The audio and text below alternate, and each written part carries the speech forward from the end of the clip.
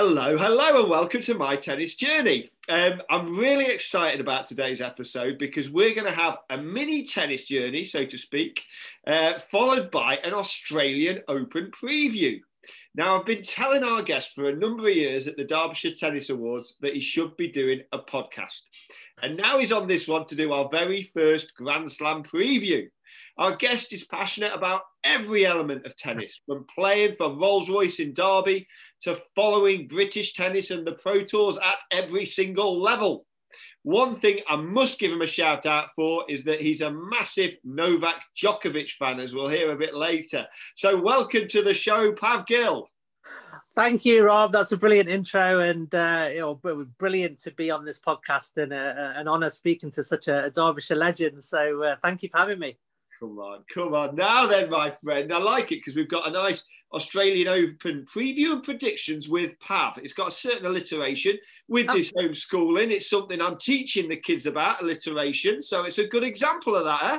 Absolutely. It's got a good sound to it, so I'm happy with it. But before we get to the preview and predictions with Pav, we need to hear a bit about your tennis journey. So how did it all start, Pav?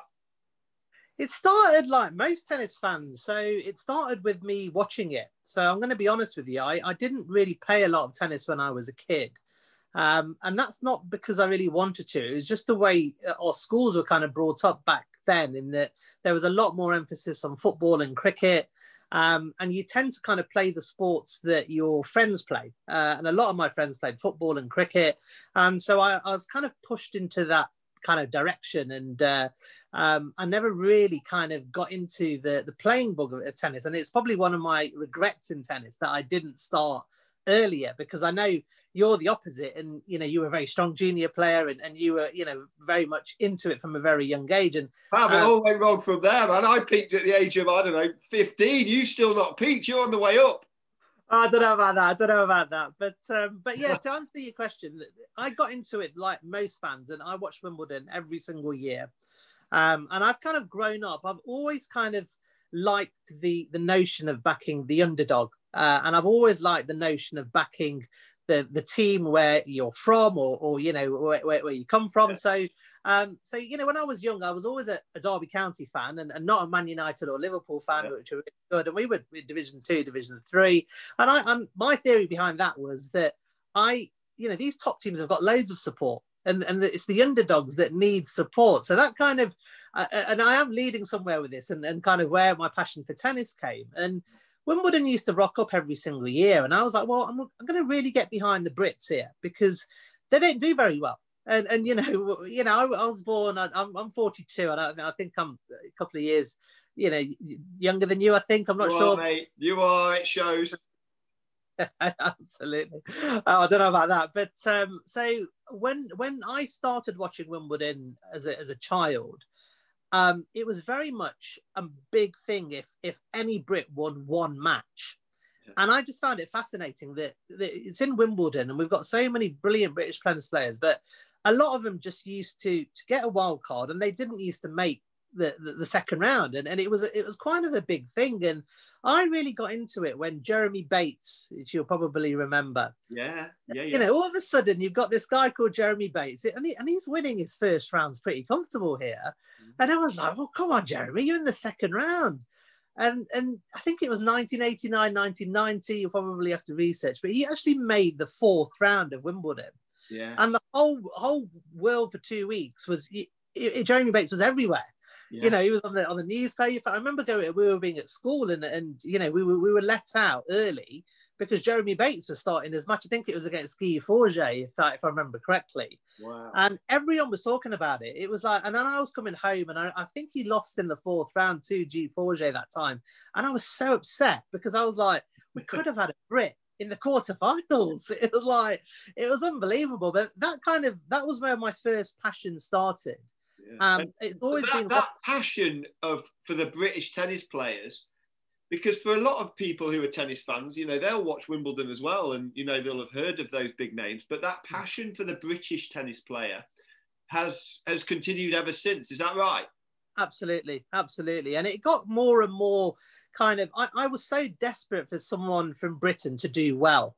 And, we didn't actually have to wait a long time. And I'll be, Tim Henman I was a hen maniac. I would go to Wimbledon, I'd queue overnight. I was at university at this stage. And, we probably fast forward 10 years. So I'm out of school. I'm now into university, 18, 19. Tim Henman turns up.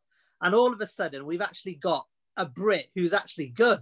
Yeah. and it was like, oh my God, we're actually gonna win something. And so I was just, enamored by the whole kind of fact that the whole nation for these 2 weeks. And I'll be honest with you, Rob, I didn't even know at that stage that there was tennis throughout the year.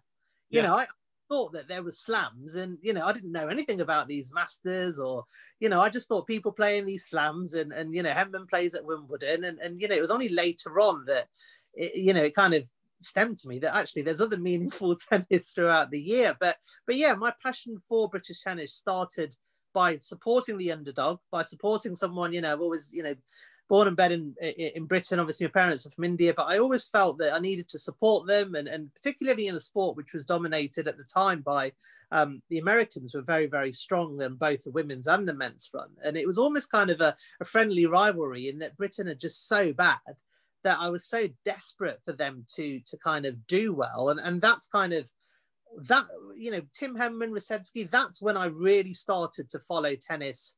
And again, at this stage, I'm still not playing it. I'm just watching it, and I'm into my 20s now. And I'm a big, Henman, Tim. He was one of my main passions for the sport. I played Rusedski a few years ago, and wow, it was brilliant because he was lovely. He was so smiley and so lovely and so enthusiastic, and like we saw him later in the day as well, and he was actually friendly again. I can imagine, but he was lovely. And he could tell that we'd played a little bit, obviously he was so many levels above us. But he said to us, he goes, I'll hit a serve as fast as you want. You tell me where you want it and I'll go for it. Oh, so wow. It was amazing. I was like, well, stay away from a backhand. And he brought one down. And it was that feeling of just clearly not putting everything into it, but seeing that bullet come down, man, what an experience. And I think he broke the record at the time. I think you might remember he did 143 miles. Yeah. It was probably more like 136 on the day, But his serve is vicious. So, I actually envy you. I don't envy you, but it must have been some experience facing, a lefty, someone who just hits it flat and hard and wow. Just on amazing grass courts as well, and amazing grass courts. Now, I've got to ask you, massive tennis fan, but you're also so passionate about playing. Yeah. How did that journey begin? I'll tell you how that began, and it began at university, to be honest with you, and it began as a setback for me. So I've always been into sports, Rob. I'm a big Derby fan. I was into my football, tennis. I love the Olympics. I love all sports, and I got to university, and I was a pretty good snooker player. So I ended up being captain of the snooker team, and spending a lot of my youths in pubs. I was very good at 10-pin bowling of all sports. So, wow. I was telling my mum and dad, I said, I'm really enjoying university. And I was at Aston in Birmingham, and mum and dad were like, well, what have you joined? And I said, well, I've joined the snooker club. I've joined the 10-pin bowl. And they were like, Pav, where's your physical exercise? Why are you not doing anything? And I thought, well, this was the stage now. I was watching a lot of tennis. And I thought, right, well, I'm going to go to the tennis trials, and I'm going to give myself a go. And Aston isn't a sports, it's not like a Loughborough or Durham or Warwick where you have top sports people. It's kind of not a non-sports university at all. And they had 4 or 5 teams. And I thought, well, I might be able to get into the 4th or 5th team, or, be on standby. And I went to the trials, and I was trying to look at what Tim Henman and Rusedski was doing, and I was trying to put it in practice, and I was absolutely terrible. And I remember the coach at the end of the session, when we were just hitting it, said, he said, thanks for turning up today.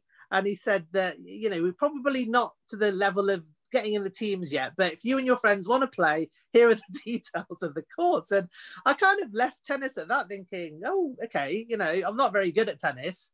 It left me a little bit disappointed because I was getting so much into it. Yeah. So, to answer your question, the kind of the time that I started playing was was in 2008, about 12, 13 years ago. And I've just been made redundant from my job, where I'd been working in a big office throughout my time. And I'd kind of was made redundant, got a new job where I was working from home. So I had no social element. I had no banter, which I loved. And I thought, you know what, I just need to go out and join a club. And you know, I looked at many clubs, and I fell in love with Rolls-Royce at one of their open days. And that was, what, 12, 13 years ago. And the rest, as you say, is history. And since then, you know how much I play. So, I know you play a lot. I know are you still vice chair at Rolls-Royce? So I joined the committee probably 2 or 3 years, about 2010, 2011. I joined the committee, and then I joined as the vice chairman in 2015. It's a role I'm passionate about, as you know, and you know, I'm hopeful that I have helped, along with the rest of the committee, to bring positive change to the club and raise our visibility and get a lot of LTA players practicing at the club, which has been it's brilliant, isn't it? And you know, so you've got this role at Rolls-Royce Tennis Club in Derby. You know, Pav, are there better grass courts in the Midlands? I'm going to be obviously biased, and I'm going to say no. I know Richard Joyner and the team at Nottingham Tennis Centre will disagree with me, because they've got some brilliant courts there as well. But I honestly do think they're absolutely amazing, and that's just not me saying it.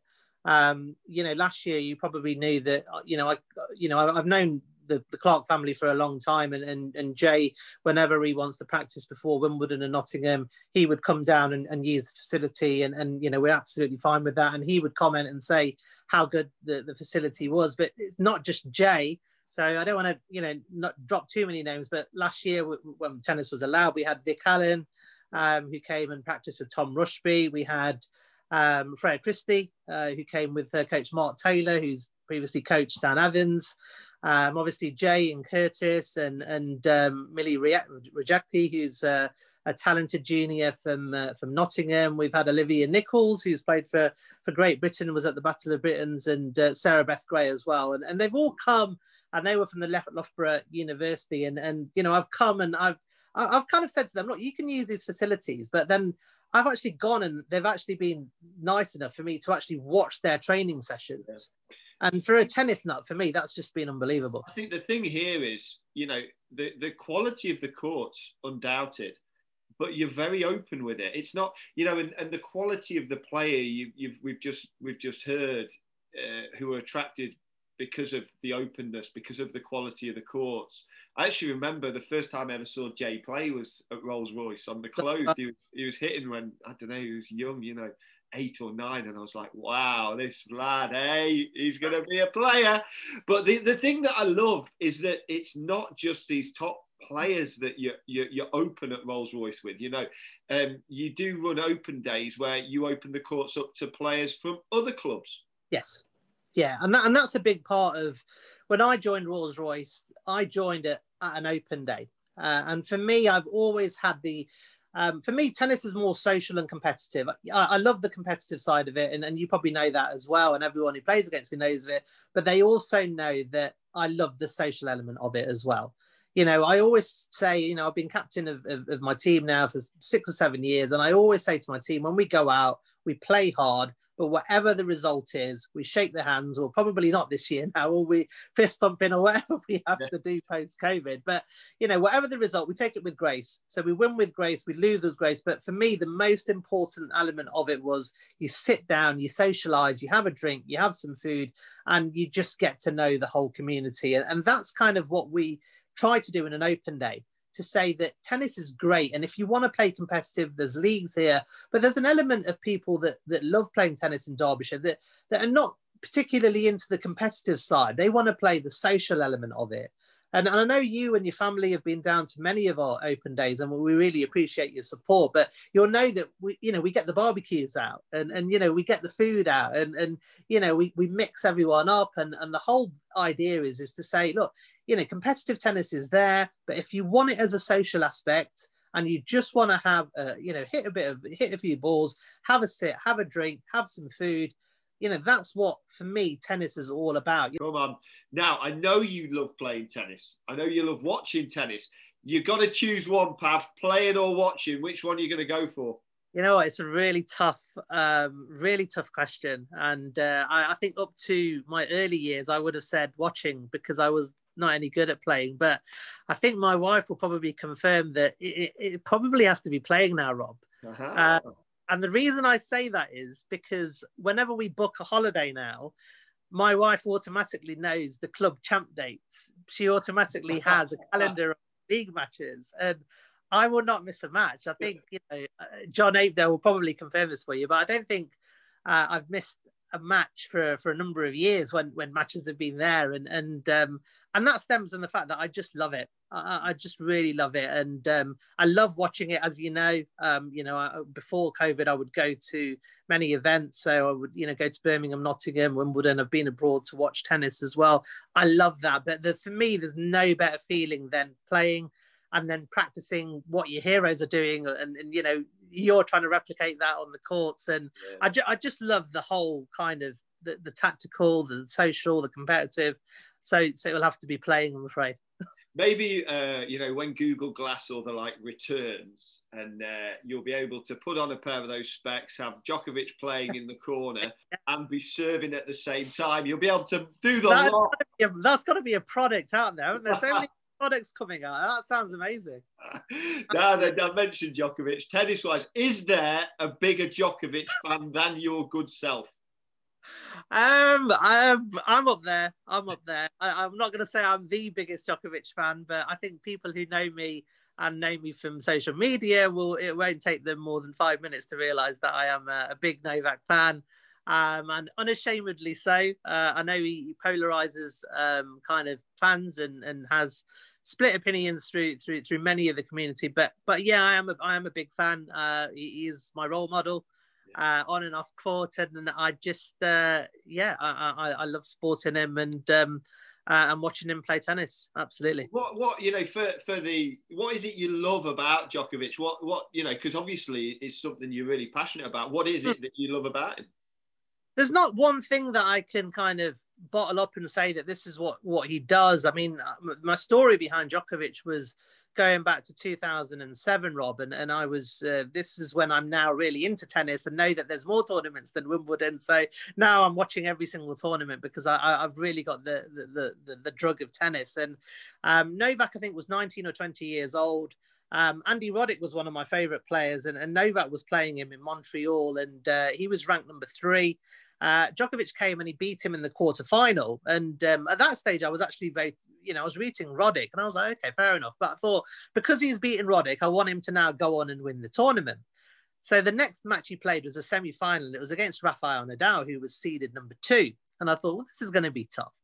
And he goes and wins that. So we thought, okay, well, now he's now in the final, and he's playing Roger Federer in Montreal, who is, the best player in the world. He's number 1 in the world, and he's been number 1 for years on end. You've got a 20-year-old Novak Djokovic. And I thought, okay, well, he's had a fantastic run. He's not going to beat the third seed, the second seed, and the first seed to win a Masters. And lo and behold, he goes and wins it. And he was the only player to do that. Before that was way back.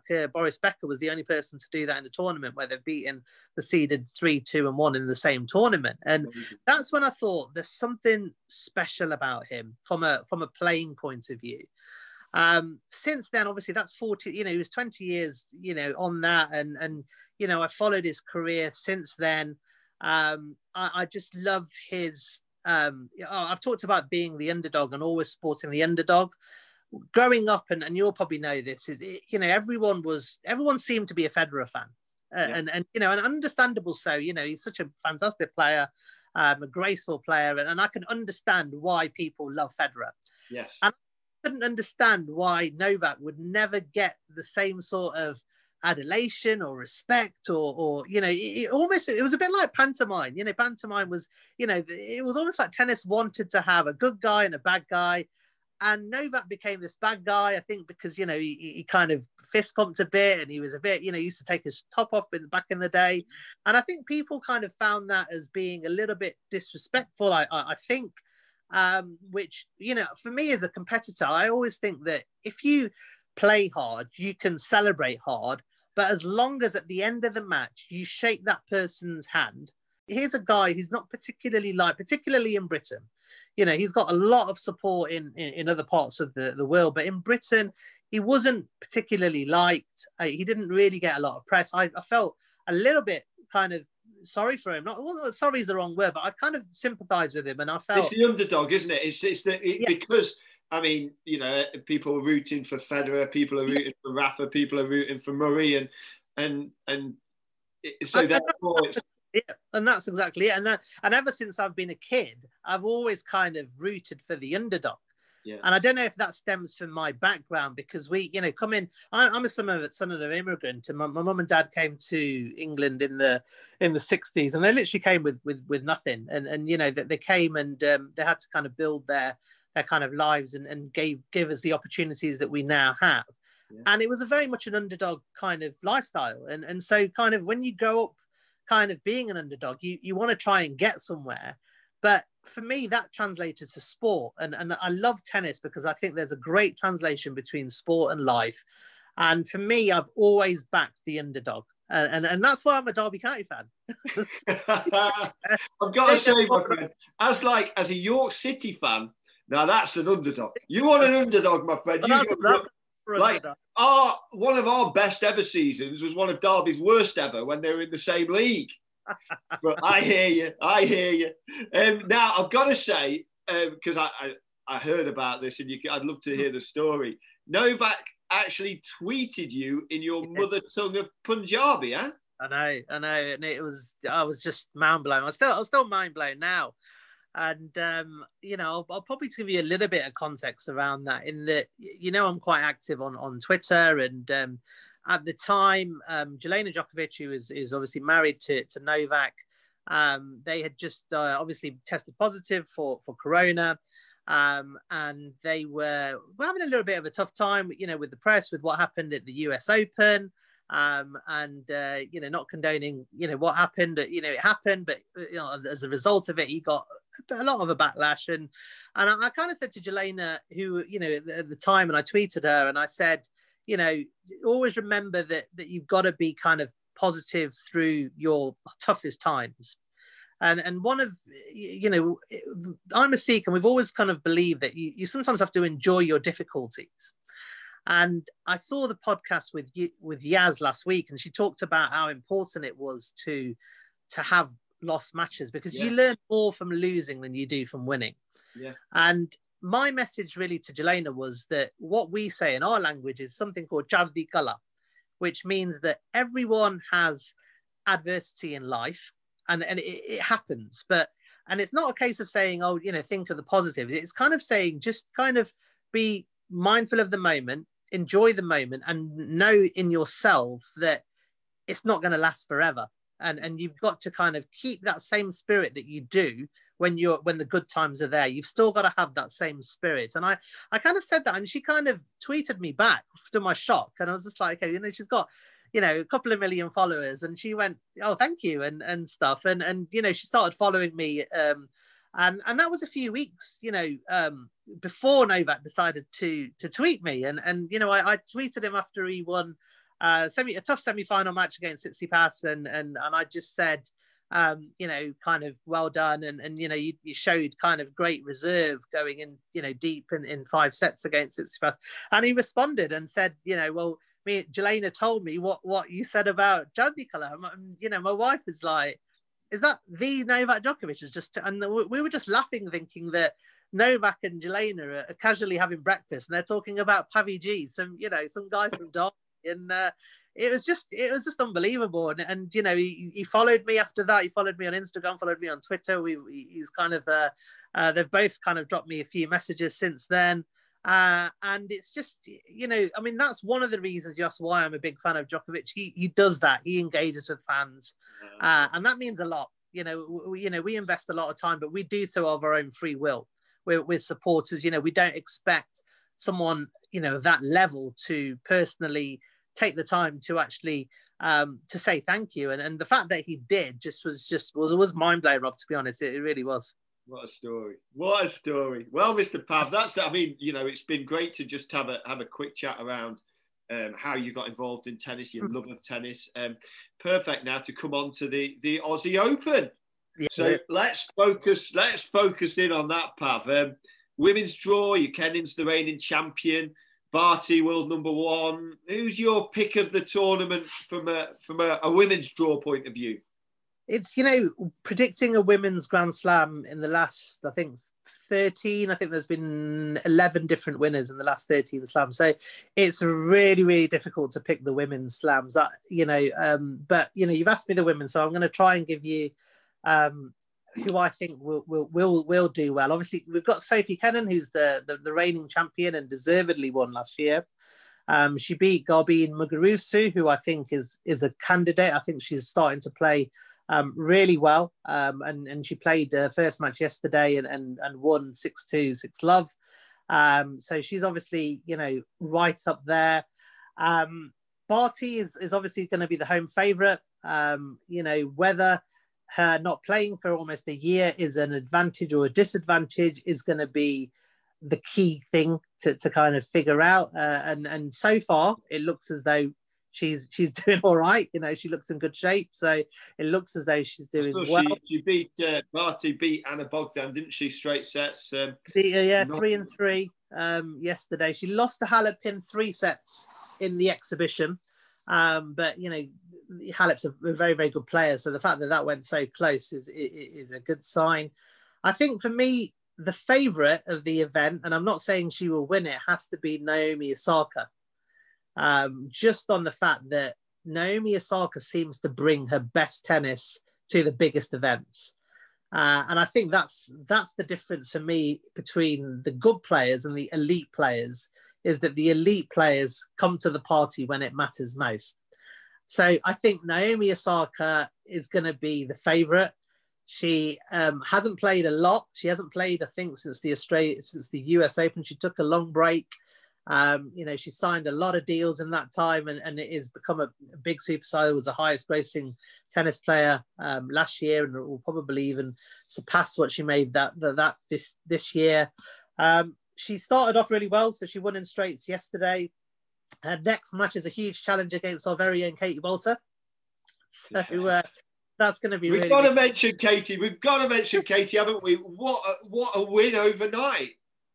Oh, unbelievable! Just unbelievable. And I've been a big fan of Katie Boulter. I followed her through her junior career. She's obviously based in she's from Loughborough. And she was coached by Jeremy Bates. So, I've actually met both of them at Nottingham at a tournament. And I did tell Jeremy Bates about me passionately cheering for him when I was a kid. So I don't know if you like being reminded how old he was. But, for Katie to go out and beat Coco Gauff, who obviously is really come to prominence in the last 12 years as a genuine top player, was just unbelievable. And the way she did it as well, I mean, she was 6-3, 5-4 down. She had to break serve in the second set and then came out 6-2 winner in the third. Was just unbelievable. And, she's dropped to 352 in the world and Coco Gauff's in the top 50. So, this is a massive win. Massive win. And just a sign that Katie's on her way back up, which is great, isn't it? Yeah. I slightly diverse there, Rob. So you asked me who's going to win the women's Open, and I'm going to go with a slight outsider, but someone who I think can do it, and that's Sabalenka. So I kind of felt that you were going to ask me who was going to win this, and I looked at Sabalenka yesterday, and she had gone on a 15-win streak, so she's bang on form. Yeah. And she was up against Kay Kanepi last night, and I thought, okay, well, let's see, how she's done after quarantine, and she actually lost. So I thought, do I change my prediction, or do I stick with Sabalenka? I've been watching the last few months, and I think she's bang on it. But I'm going to go with Sabalenka just on the fact that she burst onto the scene and she got into the top 10 so quickly and was hitting the ball so hard and didn't seem to have any fear. Similar to like Andreescu and Osaka and Kenin, and all these young players seem to come out and not be fazed by the likes of the Serenas and the Haleps. They just go out and play, and which I think is unbelievable. And then So Pav, you're going to go Sabalenka on the women's draw. I think I'm going to go, and it's an interesting one. Because there's not been as much tennis, I do think Serena's got a chance of getting that elusive one, that she's been pushing for. Maybe she can make it 24, but I just think, and this is going to play a role in, as you'll see in my predictions, but I just think home advantage seems to be playing well. I think Ash Barty's going to go on. Oh, yeah. There's my prediction. So you're going Sabalenka, I'm going Ash Barty. How about, someone like, just before we move on from the women's draw, how about Johanna Konta? How do you think she's going to get on? I think Konta, I've got a huge amount of respect for Konta. She kind of always does things her own way. I think that way has proven that it is the right way. And she's such a consistent player. She had a great result yesterday. So she beat Pera 3-3. So she looks in great shape. And I think it's so fascinating, this slam, is that you're really going to know the people that have worked hard in the off season and those that haven't.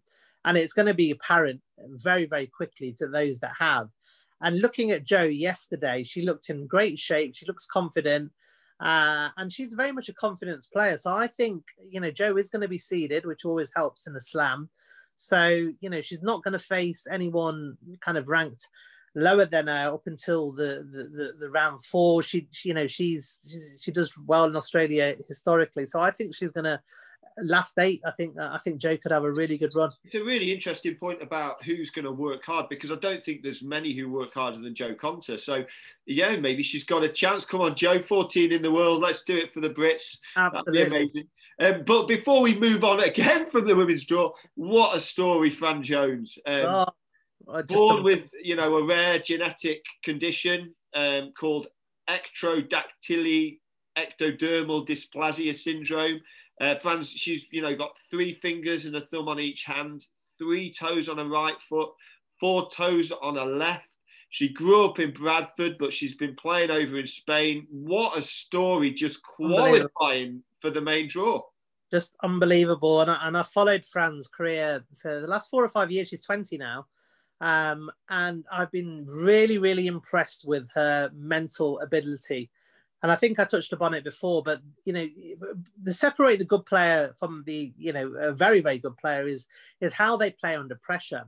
And I've seen Fran play in the qualies, and the 3 players that she beat were all way, way ranked higher than her. She's ranked, she's just broken in the 250 now after that run. But these players were in the hundreds, or the 200s and early 200s. And every player that she beat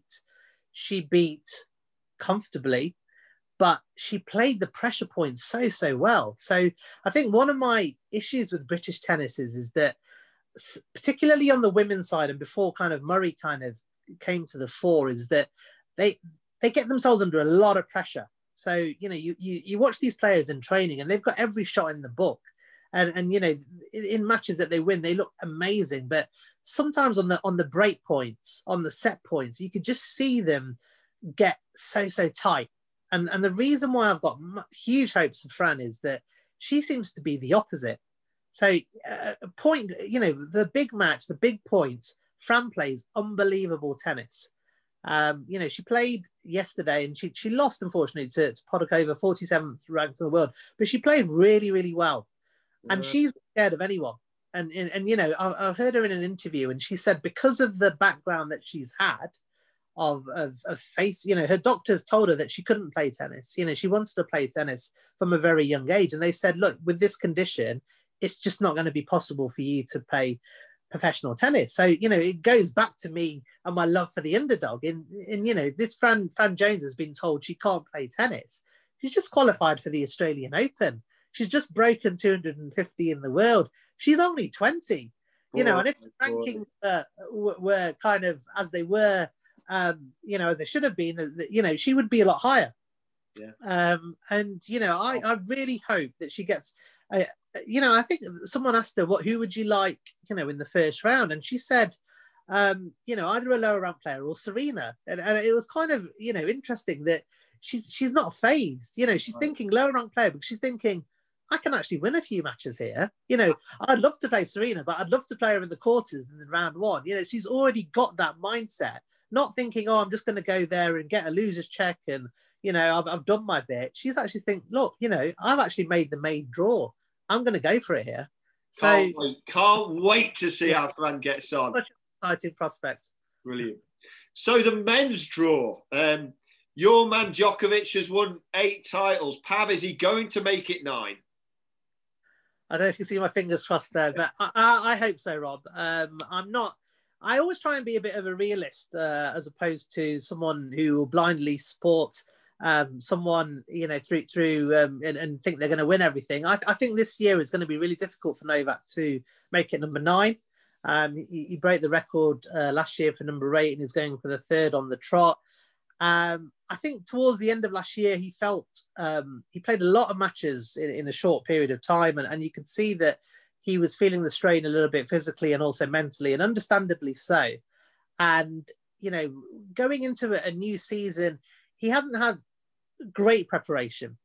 You know, what Novak normally likes to do before a slam is he plays a couple of tournaments, then he'll go away on a yoga camp or, you know, and just take him away. And then he's back physically and mentally ready for the challenge.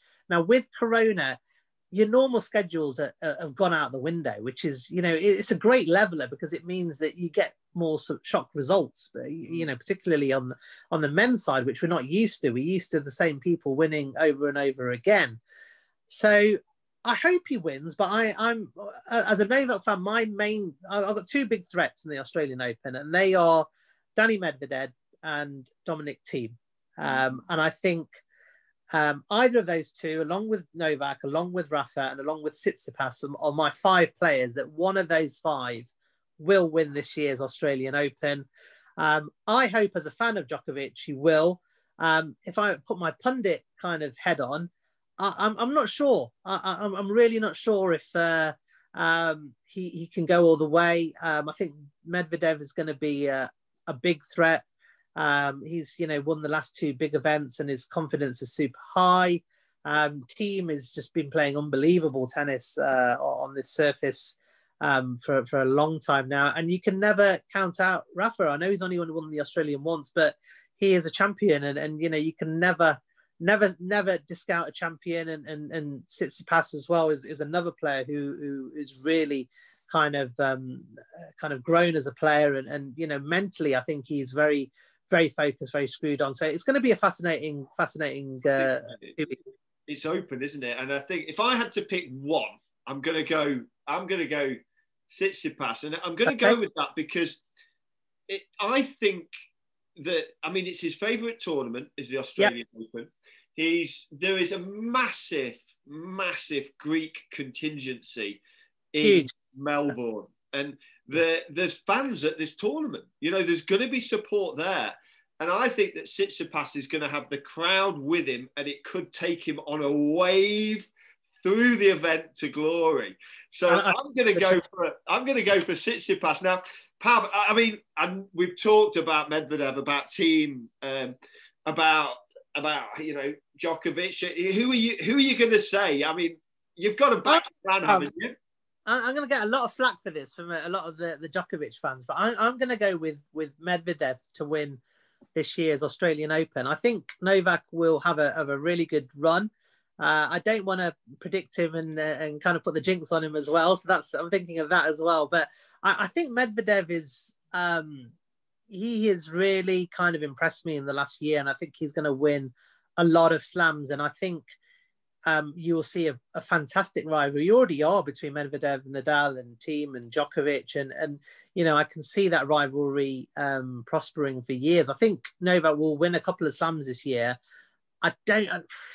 Australian Open might be a little bit too early for him because of the lack of tournaments. I know he's going to be playing the ATP Cup this week, and he looked in great form last night against Shapovalov, winning in straights, and he looked really on it, which was great to see as Novak fans. But I think Medvedev might just upset the apple cart this year. We shall see. Interesting. Now, what about from a British perspective in the men's, Dan Evans? Dan Evans, huge fan, as you probably know. I've loved Dan and followed his career since 18, 19 years old. So I think he's got a really, really good chance. He's now, I think he's going to be seeded for the first time ever. So he's got up to 32 in the world, which means that, he doesn't have to worry about facing Federer or Djokovic in round one, which he has in the past. And he's not been particularly lucky in slam draws in the past. But I think he's going to have a good run. I think he could match what Kyle Edmund did a few years ago and maybe get to quarter semis. But I've got so much time for Dan because he constantly reinvents himself. And again, you ask, why I was such a Djokovic fan is that he's always reinventing himself, whether it be off the court with his diet or on the court with his change of serve changes. Dan Evans, I watch a lot, and I don't know what shot he's going to do. And I think if I don't know, the opponents don't know. Yeah. He's going to slice it. Is he going to chip and charge? Is he going to lob it? Is he going to out rally them? What's Dan Evans going to do? And that's, for me, again, it makes it so difficult because there's so much data and stats available in tennis now that these coach and analysts, the top players, will know every single one's strengths and weaknesses. They'll know what they do on key points. What do they do on break point? Yeah. What do they do on a match point? Do they tighten up? What serve do they do? And with Dan, and he's a student of the game. He changes it up all the time. And that's my only slight criticism that I've had of Kyle Edmund is that he's done fantastically well. But for me, became a little bit too one-dimensional. He burst onto the scene, top 20, made semi-final of the slams, but then he didn't quite change his game, and players sussed him out and thought, right, we know that your forehand is one of the best in the game. You're not getting a shot on the forehand. And they were kind of just peppering his backhands. And with Dan, you can't do that because he changes. I don't think Dan knows what he's going to do himself, but his variety of shot making is just unbelievable. And makes him so exciting to watch, doesn't it? It's so exciting. And he's playing the best tennis ever. So I think he could go deep. The quarters, like Joe, I think he could go up to the quarters. It's going to be an exciting tournament. Now, I know we've covered the singles, Pav, but it's not just about the singles. We've got men's, women's, mixed doubles. You following the doubles? Yeah, big fan of Joe Salisbury. So he's always been someone that I followed from from his junior career, and he's kind of come through. Not through the limelight of Jamie Murray, really. He's kind of come through in the shadows a little bit, and he hasn't kind of had the same sort of profile, but he's a fantastic player, and I think everyone in Britain, watching him in the Battle of Britain, watching him in Davis Cup, and now he's teamed up with Rajiv Ram, and they're in the top 8. They're winning big titles. So I think, I know him and Rajiv will be wanting to win that, they don't want anything other than winning. So it's going to be such an exciting tournament from a tennis point of view, but from a British tennis point of view, isn't it? I mean, I'm really interested, of course, Jamie Murray and Bruno Suarez, good luck to those guys, but I'm really intrigued to see how Neil and Ken Skupski get on back playing together.